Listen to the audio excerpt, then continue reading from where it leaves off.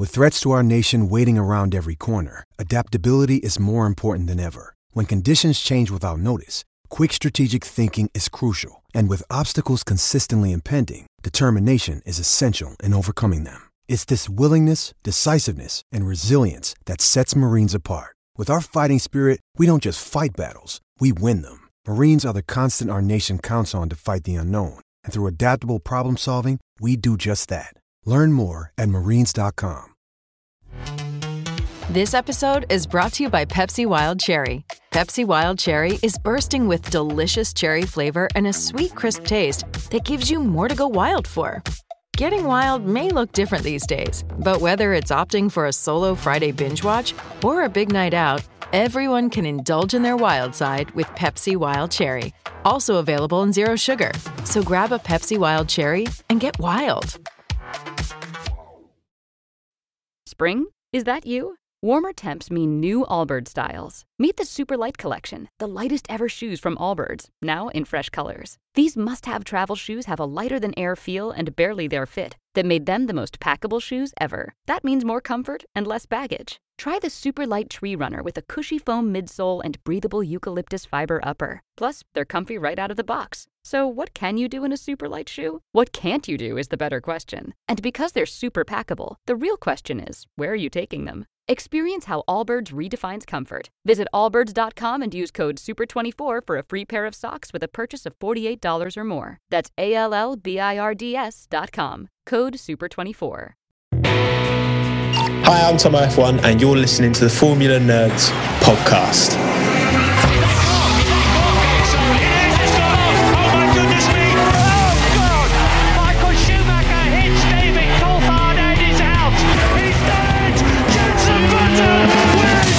I'm Louise Goodman, and you're listening to the fantastic Cut to the Race podcast. Hello, my name is Ron Mylander, and you're listening to the Formula Nerds podcast. Hi, I'm Rosanna Tennant, and you are listening to the incredible Cut to the Race podcast. Hi, I'm Jordan King, and you're listening to the Formula Nerds podcast.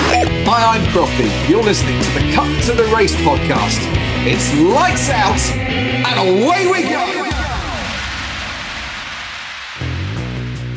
Hello and welcome to the Cut to the Race podcast. We're here with a special guest today to talk about all things F1, all things YouTube, and all things content creation. But before I introduce him, we have James in Paris. How are you, James? I'm right, thanks. How are you, Ollie? I'm very good. I always have to say James in Paris because the other James is James in Bournemouth, and it all gets a bit confusing. But our special guest today is Tom McCluskey. You may know him as Tomo F1. How are you doing, sir? I'm all right. I wish I was in Paris. Why Paris, James? And also, I used to live in Bournemouth because that's where I went to university. So there's a connection there to the other James. Yeah. Perfect. My girlfriend moved out here to be a translator. So amazing. Brexit basically forced my hand, and now I'm plugging my way through with a bit of French and yeah. Love that. Allez le bleu and all that, right? But no, good. Thanks for having me, boys. It's a pleasure to be here. No worries. So we thought we would have you on. Obviously, for our fans who don't know who you are, do you want to just give a 10-second overview of yourself? I started making F1 YouTube videos in 2019, and one kind of caught the algorithm. I like to talk about the sport just as I would about chatting to my mates about sport at the pub. And yeah, grown up. Pretty big channel now, so full-time, happy days, and here to talk about F1. That's it. Now, you're being a bit modest here. When you say one caught the algorithm, you're looking at a few million views here. It's not just the old 1,000 here, 2,000 there. You've got a massive following, haven't you? Yeah, I mean, it all had to start with that one video. There was a video I did about Rich Energy, got some Rich Energy with the Red Bull taste test. That was the video that caught the algorithm first, because I'd been making YouTube videos for years. Like I'd been doing football content for over 4 years, and I'd amassed about 400 subscribers. So I know what it's like to create content for an audience that isn't there. So I'm extra appreciative of the following I've got now. So it's been a long grind. I've got to be honest, what is it about Rich Energy, right? He did some amazing things for us as well, that man. Once you jump on the Rich Energy algorithm, nowadays it wouldn't do you very well. Powerful thing. Yeah, exactly. I looked back, I think after I'd hit about 10K because I went from, I did about 10K in like a month when it did kick off. And that was that real initial kind of spike. But I'd made like 7 videos. My first 7 videos within the first like 7 months had got about 150 views between them. And that included one that is now over 100K, which is a video about Rocket, who were Williams' title sponsor, and that Rich Energy video. So those videos were clearly good videos because since then they've got good viewership relative to the others. But yeah, they just weren't getting picked up. They weren't getting served, recommended, which is a whole extra part of the YouTube game. Because I've always loved YouTube. I've always watched it a lot. And I've got into making YouTube videos in a big part just because I wanted to learn how to make videos. And I've always done graphic design. I wanted to learn how to do that side of things, more motion stuff. But actually understanding and learning how to get your stuff viewed, even if it's really good, that's a whole separate kind of challenge in itself. But it all comes down to that one video. Comes down to it. I think you and me could become best friends because I'm that guy who sits, right? We'll make a podcast like this and then I'll sit for a few days now looking at meta tags, descriptions, all the different keywords that you could use. And making the content is literally, well, it can be 10% of the whole thing. I mean, talk about your video editing though, because you've got some skills there. You didn't do it at uni. You didn't learn this, so you're self-taught, I believe. Yeah. So at uni, I actually did. I did product design because I wanted to. It was a bit everything, and there was the kind of graphic side and the engineering side. I did initially want to go into. I did motorsport engineering at college, so I wanted to be a race car engineer, and then I quickly decided that it was more the theory that I liked. So I got into my product design course through that, and then ended up going down the graphic design route. So yeah, that I worked as when did I graduated at 2015, and then I basically worked in various kind of graphic design, did a bit of photography, kind of for a lot of kind of e-commerce websites. And I guess, yeah, having that background in graphic design, I think gives me quite a good eye for what I like. And basically the editing is just taking those graphics, because like yesterday for this week's video, I spent pretty much all day just doing graphics in Photoshop that I will then use in my next video. And then it's just basically making the graphics and then just making them move so they look pretty and engaging. And that's basically it. So it's kind of, I had that basis there, which I'd cultivated over kind of a good few years of work in industry, and then just, yeah, been able to apply that to my channel. So you said that you only started in 2019. I think we started about the same time, James. Is this it now? Are you set on your path? Right, I'm sticking with motorsport this time, or are you going to go play back with football and a little bit of other bits? No, I mean, I love the F1 content. It's something actually like I've dabbled. I've never been afraid to kind of try things out, I suppose. Like I tried out a few different kind of little business ventures when I was at uni that didn't go anywhere, but I'm kind of glad I tried them. Like obviously the football stuff I did for years because that was, I was a West Ham season ticket holder at the time because I lived quite close to the stadium. And I also dabbled in kind of a graphic design channel, which does still exist. And it was kind of the choice between the graphic design and the F1. The F1 stuff has been the first thing that's really taken off. So I'm for sure still kind of riding that wave. And yeah, I love it. I love the sport just as much, if not more, than when I started. And it's just, again, I think I've, when I jump on a stream, when I talk about, like I'm talking now with you guys, like it always just comes back to, I just love racing. I've always loved cars. I've always loved racing. It's always just been something in me. It never came from parents or friends or family. It was just always my thing that I was into growing up, and kind of having this audience and this channel that I can just talk about these things. I love it. It is literally like, I'm honestly so privileged to be able to do what I do. And I'm honestly like, yeah, it's mad that I'm able to do this full time. So it is, I have to kind of pitch myself sometimes because it's pretty crazy. I guess you kind of picked the perfect time to move into F1, as you said, like doing football, FIFA, whatever stuff before. But 2019 was obviously Drive to Survive it was 2018, wasn't it? The first Drive to Survive. So do you think that's helped? Do you think that's helped you a lot? To no end. Helped everyone, I think. Yeah. I mean, I think we've all kind of benefited, anyone who's making content around F1. But, I say this as well because, yes, obviously having my graphic design background has helped. And I think I was able to start with a skill set that meant I could make pretty good videos from the outset. I think my videos have improved a lot since I started with the F1 stuff. But also with Drive to Survive, with lockdown, with numerous kind of personal circumstances as well. Like I got furloughed. There's all these things that kind of happened at the right time. And, you know, luck is clearly, and they were things completely out of my control. You know what I mean? So there's a huge dose of that.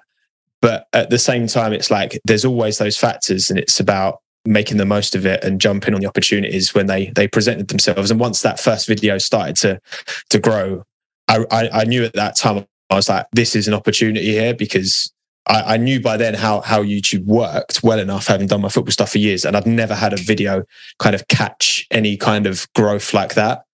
So that's when I then followed it up and kept that snowball rolling, and yeah, haven't stopped since. But yeah, Drive to Survive has been huge, but lots of factors have been huge as well, that just, it's impossible to say if it wasn't for all those things, you know, where the channel, would I still be doing it? Who knows, you know? Yeah, it's definitely, it's like you say, it's keeping that snowball rolling. All you need is that one break. I mean, like, obviously Formula Nerds is doing pretty well now. On like a personal, I got a random thing going viral 6 months after I did it on my own website, which gave me as many views as I'd had in the previous like 3 years. And it just like, it was some quiz I did that went viral on TikTok, and that's all it takes. But it's a skill, I think, to keep it moving like that. Absolutely, yeah, because it's all well and good having that one kind of peak, and then it's about kind of matching that and continuing to keep that going. Because like with you guys, you could have just let that be a peak and then just like settle in, but it's about kind of seizing those opportunities when they come up, because yeah, it's a difficult game. A lot of people are doing it. There's a reason YouTube and content creator is like the most wanted job for, like, you know, kids these days, and there's a lot of people trying it, and I think getting to a space where you can succeed in it, it's hard. It takes a long time, but you know, someone's got to do it. Why not me? It's kind of replaced footballer, isn't it? Like all the kids who were, when we were at school at 7, were like, I want to be a footballer. Everyone now wants to be a YouTuber. That's it. I mean, I did my best mate, he's a primary school teacher, and I did a talk at his school, and it was, like, there were, I don't know how many different classes. There were like 6 different classes, and each one I went into was, right, first question I was like, right, how many of you would like the idea of being a YouTuber? And it was, in every single class, it was between a half and 2/3 of the kids put their hands up. And these are primary school kids, you know, it's crazy. Like, they shouldn't even be on YouTube. I think, do you know what? I used to watch Peter McKinnon a lot on YouTube, right? And same. He was he's been a massive influence to my sort of content creating. And then I go out, I watch every single review video on which camera's the best, right? Which Canon, obviously, because he's endorsed by Canon. I've got a Canon. And then I take out my niece, and we're going around blogging about absolutely nothing. And you're right, it's a trend. And I think content creation is so important to share sort of your views and the way you look at things. I mean, Tom, the way I found you, I remember it was one of your F1 prediction videos, and I remember thinking, all right, this has got a few views on it. I'm going to see what this bloke thinks. And I remember watching it and thinking, oh, that's an interesting opinion. But I think one thing that you've harnessed is getting that audience interaction, because content creation in sort of the new age, okay, maybe we're going a bit deep here, but it's got to be two ways, right? There's no point putting a video which people don't feel like they're involved in. How do you keep that sort of balance of people caring what you think, but also wanting to give their own opinion, and then you almost using that? Yeah, I mean, that's something that, you know, right now I want to do more like I used to, because, you know, when the channel's small, I replied to every single comment I'd ever received on my YouTube channel up until I was at about 20,000. So I lit every single one. You can go back, every single one had a reply, even if it was just like an emoji. So you can't always bring yourself to, you know, I'd be sat on the toilet at work, taking maybe slightly longer toilet breaks than I should, just replying to comments. So I was like, how many people, like, I don't know how many people, like, they don't know that I replied to their comment while I was having a shit. And you got to, like, maximize every time. And I think, you know, now obviously that's not possible. But I still, when I put a video out, within that first kind of, I wait for like an hour, and then within that kind of next couple of hours, I do try and like interact with all of the comments with the most engagement, because they're typically the ones that are the most either funniest or most popular, like rebuttals or whatever. So I think that helps. I think having done that from the start, and that's what I always recommend to anyone who wants to kind of try this thing, is that really, because people, if someone's going to take time to write a comment, like that's a big thing. They've not just watched your video, they've actually chosen to engage in another way. And I think that helps with that conversation. Because again, I'm not like, there's room for every type of fan, right? And there's a lot of fans who, they have a certain driver that they just, they view the sport through that driver. And you could say that about any sport. You could watch football through only your team and only be interested in your team. And that's fine. There's nothing wrong with that. But the conversation I want to have is, I want to be like, I want to talk openly. I want to have like, put my opinion and views out there. And maybe I'm influenced by the biases that we all have. But that's what's an interesting conversation to me. That's when I'm chatting with my mates down the pub about the football, which is typically what it is. I'm not just defending West Ham all the time because, especially right now, we're terrible. So it's like, that's not the interesting conversation to me. It's not about, scratching Alex Albon's back all the time. It's about just like being honest and changing my opinion on people as well, because that's normal. Like people with, social media makes you scared of changing your perspective on someone. Like Fernando Alonso, when he came back, I was just like, I don't think he's going to be very good. I don't like the way he conducts himself in the past, and he's proven me wrong. And I'm happy to admit that, because that's normal. Like, I'm not just going to say because that's a real conversation as far as I'm concerned. Yeah, I'm just looking at one of your uploads, right, and I remember seeing it at the time. Is Lando Norris just another rich pay driver? The problem is, this is there forever, right? How do you then go back and change that? And when you've changed your opinion, I'm sorry, what was your outcome of that video? Do you think he was just another rich pay driver? No. So that one comes from, because obviously I've read a lot of articles, and I have since then. Lando got a lot of legs up coming through. Don't get it twisted. Yeah. His dad's a multimillionaire. He, got a lot of. I've spoken to even drivers since who were around Lando during that period, and he did get a lot of opportunities.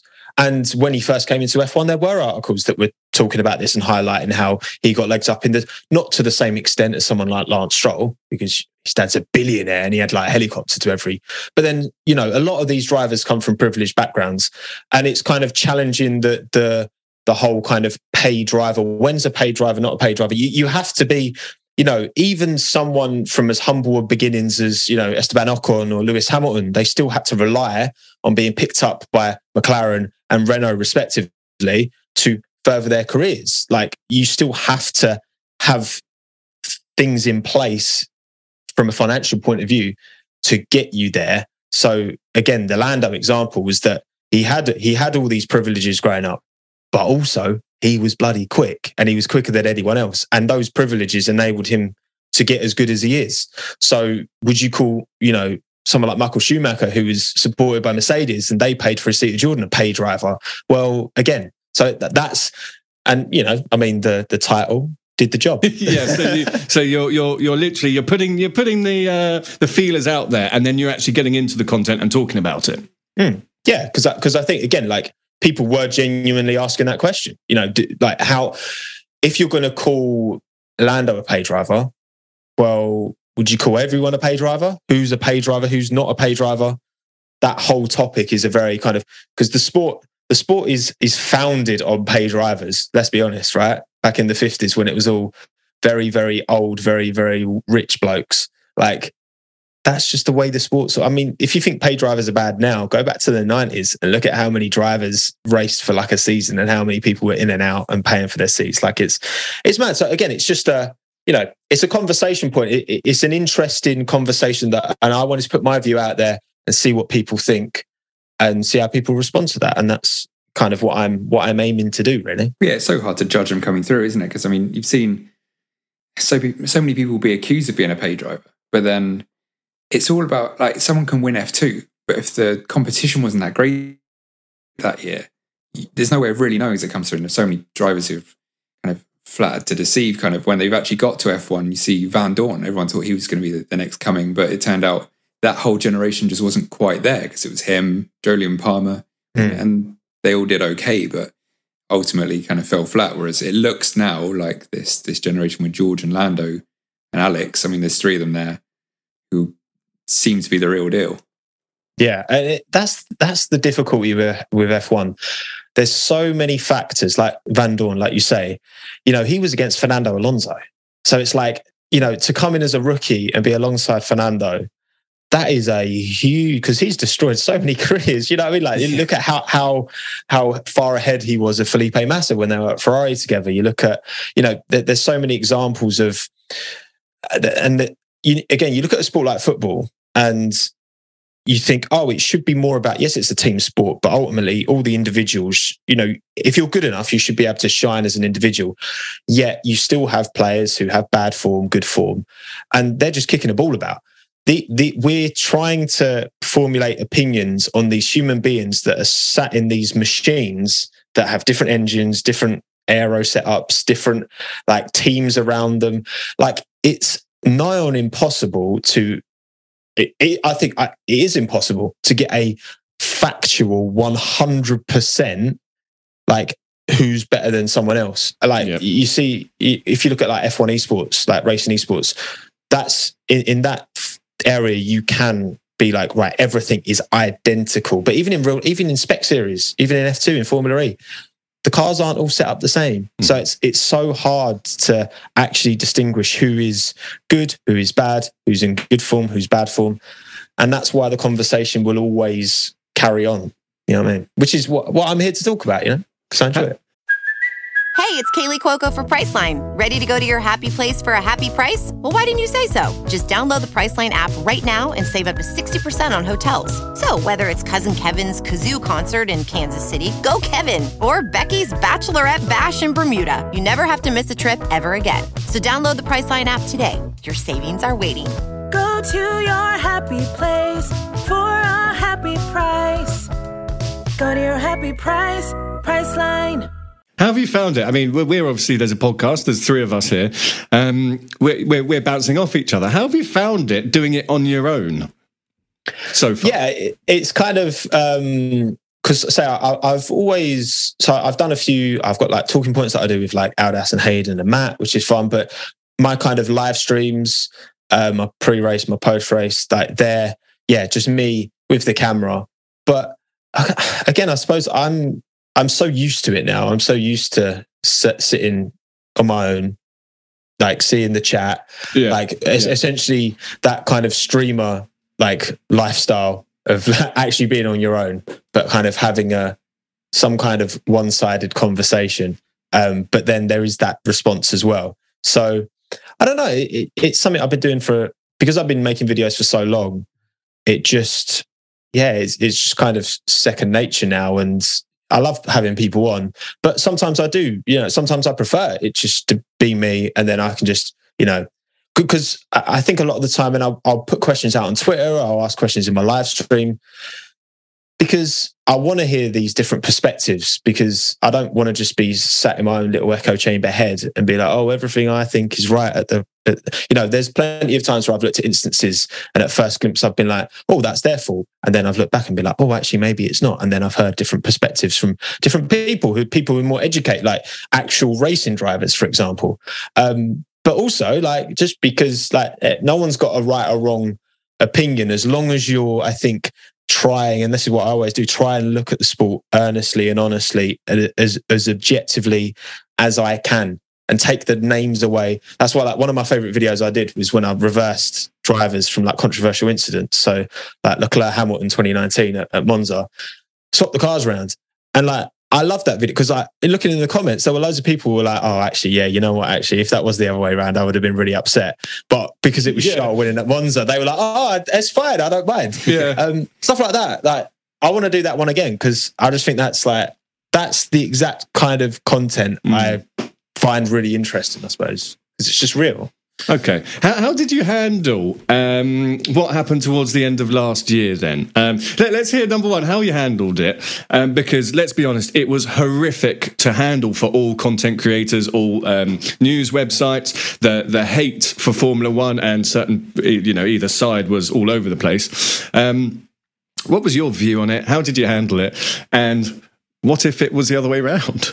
Oh man, that was honestly like the maddest year, wasn't it? And I did an actual, I did a live stream for that final race as well. Yeah, so it wasn't you should have done that. whatever I said was just going straight out there.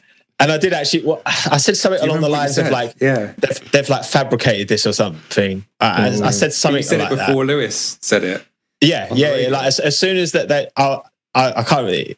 It will be in the live stream. The live stream's still up, and I said something along those lines. Look, I think last year was, we'll look back on the battle because obviously all the focus is on Abu Dhabi, right?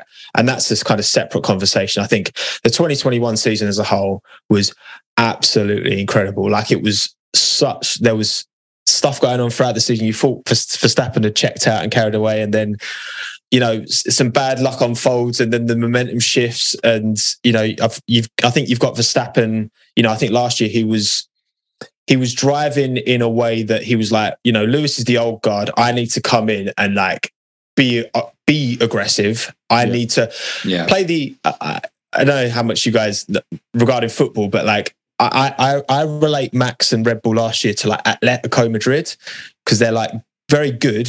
But they're very good at like the dark arts, and like just kind of on the edge of what's legal, and sometimes overstepping that mark. And I think that was the approach that Max and Red Bull took last year. Obviously, Diego Simeone and Christian Horner. This is what I mean. Yeah, that's the best kind of way I feel like you look at it because. There was so much going on. There was obviously a lot of discourse online, and it's always going to descend into tribal argument. Look, there's instances where Max was clearly at fault. I mean, come on, that Saudi Arabia race when he was just driving like Max, like obviously, like I don't even need to I don't need to be in a discourse for that. I'm not one to sit here and tell people what to think, but that was clearly like on Max. That was stupid, right? But then there's other like Silverstone where I do think Lewis was more at fault for that, and some people say, "Oh, you're just flip-flopping. You're just trying to please both sides." But actually, in my opinion, if you try and please both sides, you actually end up annoying more people. Mm-hmm. Like I would have a happier online life if I just picked a lane and stuck in it. I mean, you've just reminded me of some of the dramas from last year. I watched back, Sky did an awesome documentary on I can't remember what they called it now. It was a two-parter, The Duel or whatever it was called. But there was so much action last year that you've literally forgotten what happened 2 weeks ago by the following 2 weeks. But as you said, leading into the final race, I'm going to dig at it one more time. What on earth happened? And Massey, the safety car, I mean, was this right for F1 in your opinion, Tom? It was one of them that, the entertainment value was there. Massey, there'd been the conversations beforehand, always try and finish the race under like green flags. There's a conscious want, even if it means kind of, doing what you can to finish the race under green flags. The problem is when it's the championship decider, when it's all come down on the same number of points, when it all comes down to that, you have to go by the absolute letter of the law.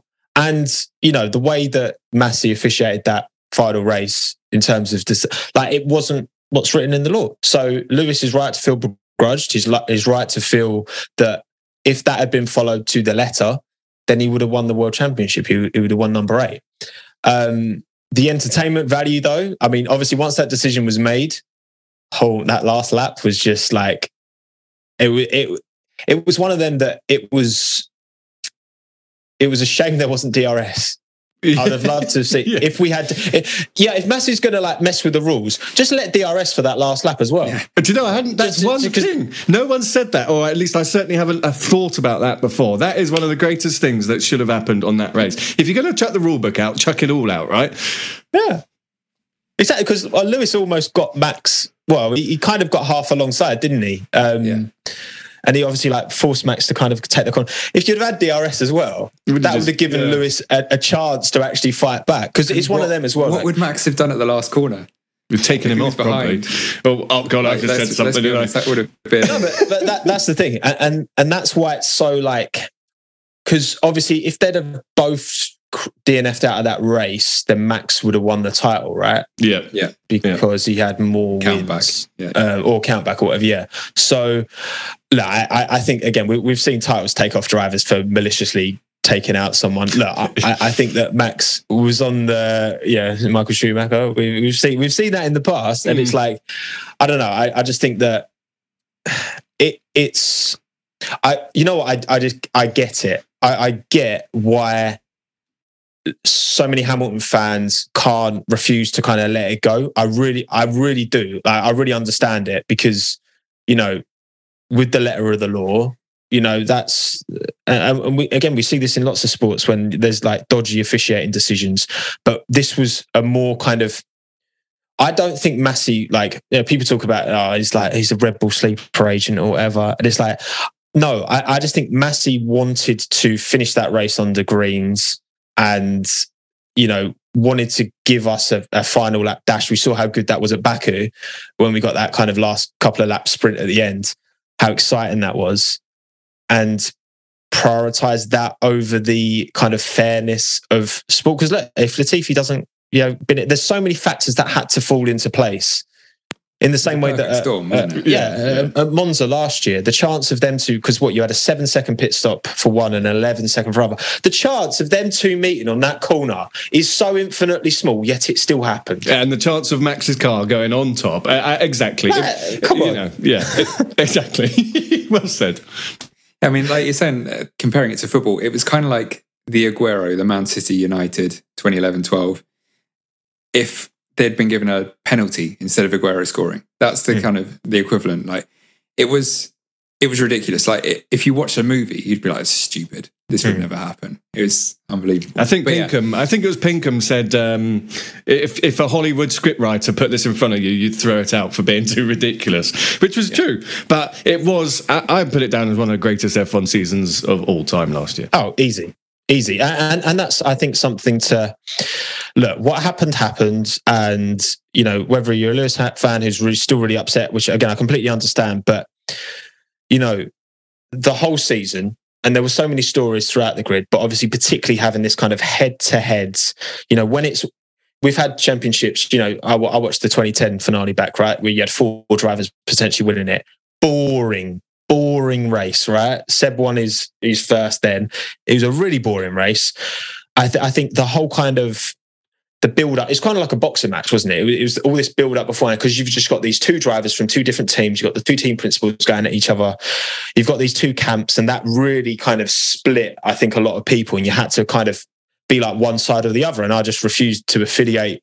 I refused to go about like, I disagree with some stuff, a lot of the moves that Max pulled last year, but I'm not going to like blindly just go to one side or the other, because again, that's not what it's about. But that cultivates that kind of thing amongst the fan base. So yeah, it's just one of them that I think we'll look back in time, and I hope Lewis gets number 8. I really do want him to get number 8, and I hope he does, because then I think if he does, then I think everyone can maybe look back on 2021 and enjoy it a bit more for what it was, because there was so much stress and anxiety, and particularly if you exist on the online world, a lot of toxicity around it. But actually, it was an incredible season.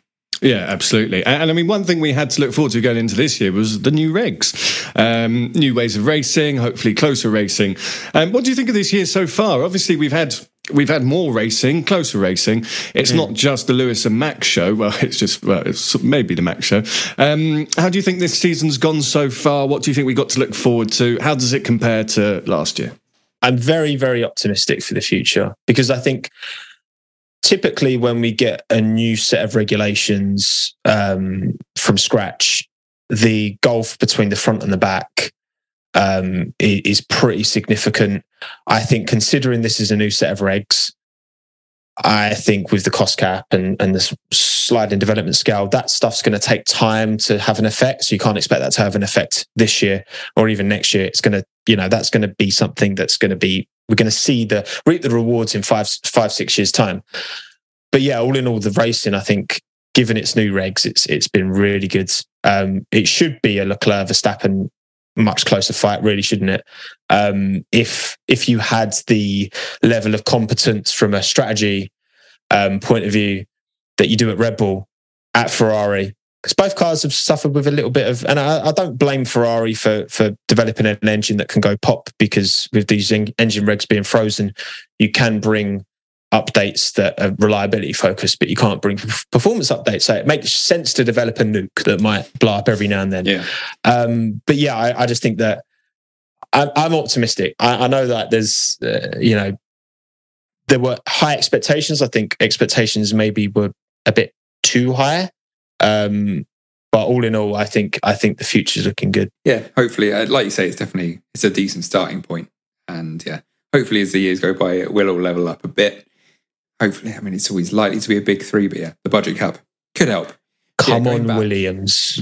Well, yeah, going back to, say, the 90s, the 2000s, I mean, when did you get into F1 originally? I know you said, I watched that Abu Dhabi video you just mentioned, and you said that, so at that point you were watching, but then you kind of grew away from it at uni. So yeah, what got you into it first? And then what pulled you back into it once you'd kind of fallen out of love a bit?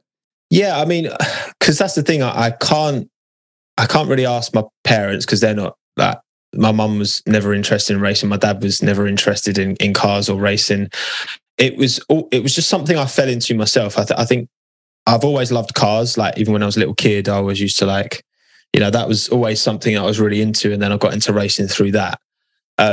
But the problem is, because no one, like no aunts and uncles or friends when I was a kid, I can't ask anyone. I can't be like, oh, when was my first F1 race? Because I don't know how I would have found it. It would have been on free-to-air TV back in like the, late 90s, early 2000s. But the earliest kind of car memory I have is that kind of Hakkinen West McLaren, him versus Schumacher, kind of 1999 kind of time. When he won his second title. So that's kind of my earliest. I can picture that car.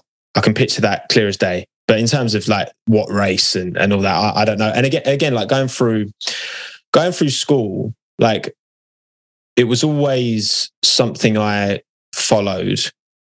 But again, because I didn't have anyone to really watch it with, like it was something I'd stick on at the weekend. When my dad wasn't watching the telly, I'd stick on racing, be that touring cars or F1 usually, or rally or whatever. So I always watched a lot of different motorsports growing up. And yeah, kind of when I went away to university, I kind of, fell away from following sport really entirely over that period. And then I was in Bournemouth when they were in League One. And it was like the year before. I left the year before they got promoted to Premier League, I think. And I always had sports that I followed, but I never had the facility, obviously, especially once it went behind a paywall, to really watch the races once, after uni. But then I started following it more and more and more and more and more. And then gradually I was like, that was kind of overtaking football as my number one focus at the weekends. I was like, maybe I should make a YouTube channel talking about it, and here we are. There you go. Yeah, I mean, it's funny you say that, because it was pretty much the same for me. I mean, similar age, and yeah, when I was a kid and I followed it, so my dad was into it, so I could watch with him, but I didn't have any friends who cared about F1. And yeah, it was football and F1 for me, and all my mates love football, and no one cared about F1. I think there's one kid a year who likes F1, isn't there? I think that's sort of how it works at school. Yeah, definitely. But yeah, and I think that's it. It's again, shows what Drive to Survive's done for like it as a whole community. Obviously, like Bernie leaving and Liberty coming in, the online presence has just blown it up completely. And yeah, all the better for you for it. Well, yeah, and again, no, I think that's why, like, you guys are doing so well in what you're doing. I've done well in what I'm doing, is because it is still, yes, it's more popular now, but it's still a bit of a niche sport. And I think so many people, I see it in my comments, especially when I used to reply to all of them, they're like, oh, like I didn't know there was anyone talking about Formula One like on YouTube, which is really accessible, and anyone can just type in youtube.com on their phone and watch someone talk about racing, which they can't necessarily in their kind of real day-to-day lives. So I think that's why the F1, I think why that fan base has been quite receptive to content creators in the F1 space, not just me, not just you guys, just to everyone who's doing their thing.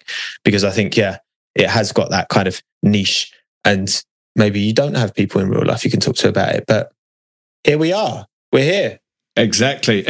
So you've been doing this for about 3 years, like you said. Before we talk about what's next for you, Tom, what's been your number one highlight moment working in this crazy world of F1? What would you say, wow, I will never forget that? Ooh, that's a good question. Because I have had some really cool opportunities. Okay, should we say top three then? should we help you out? No, so it's more just, so for example, I went with my now wife, went to Canada for the Grand Prix earlier this year. And that was really cool because I'd arranged a meet up beforehand to film a video. I fucked up the recording, so the video didn't really come out like I wanted it to. No. But regardless, it was so nice. Like I met so many people. Like I kind of chose a little area, and there was like, I probably spoke to about 100 people kind of total, which was like really cool because it's like, having that. That it kind of breaks that wall down, I suppose, a bit. And it's just nice to kind of meet the range as well of different types of people, old, young, male, female, whoever, like from all different backgrounds, walks of life. And a lot of, obviously, in the States as well, because I think my US audience is now bigger than my UK audience as well. So, and there were a lot of Americans who'd taken the trip up to Montreal for the race. So that was really cool.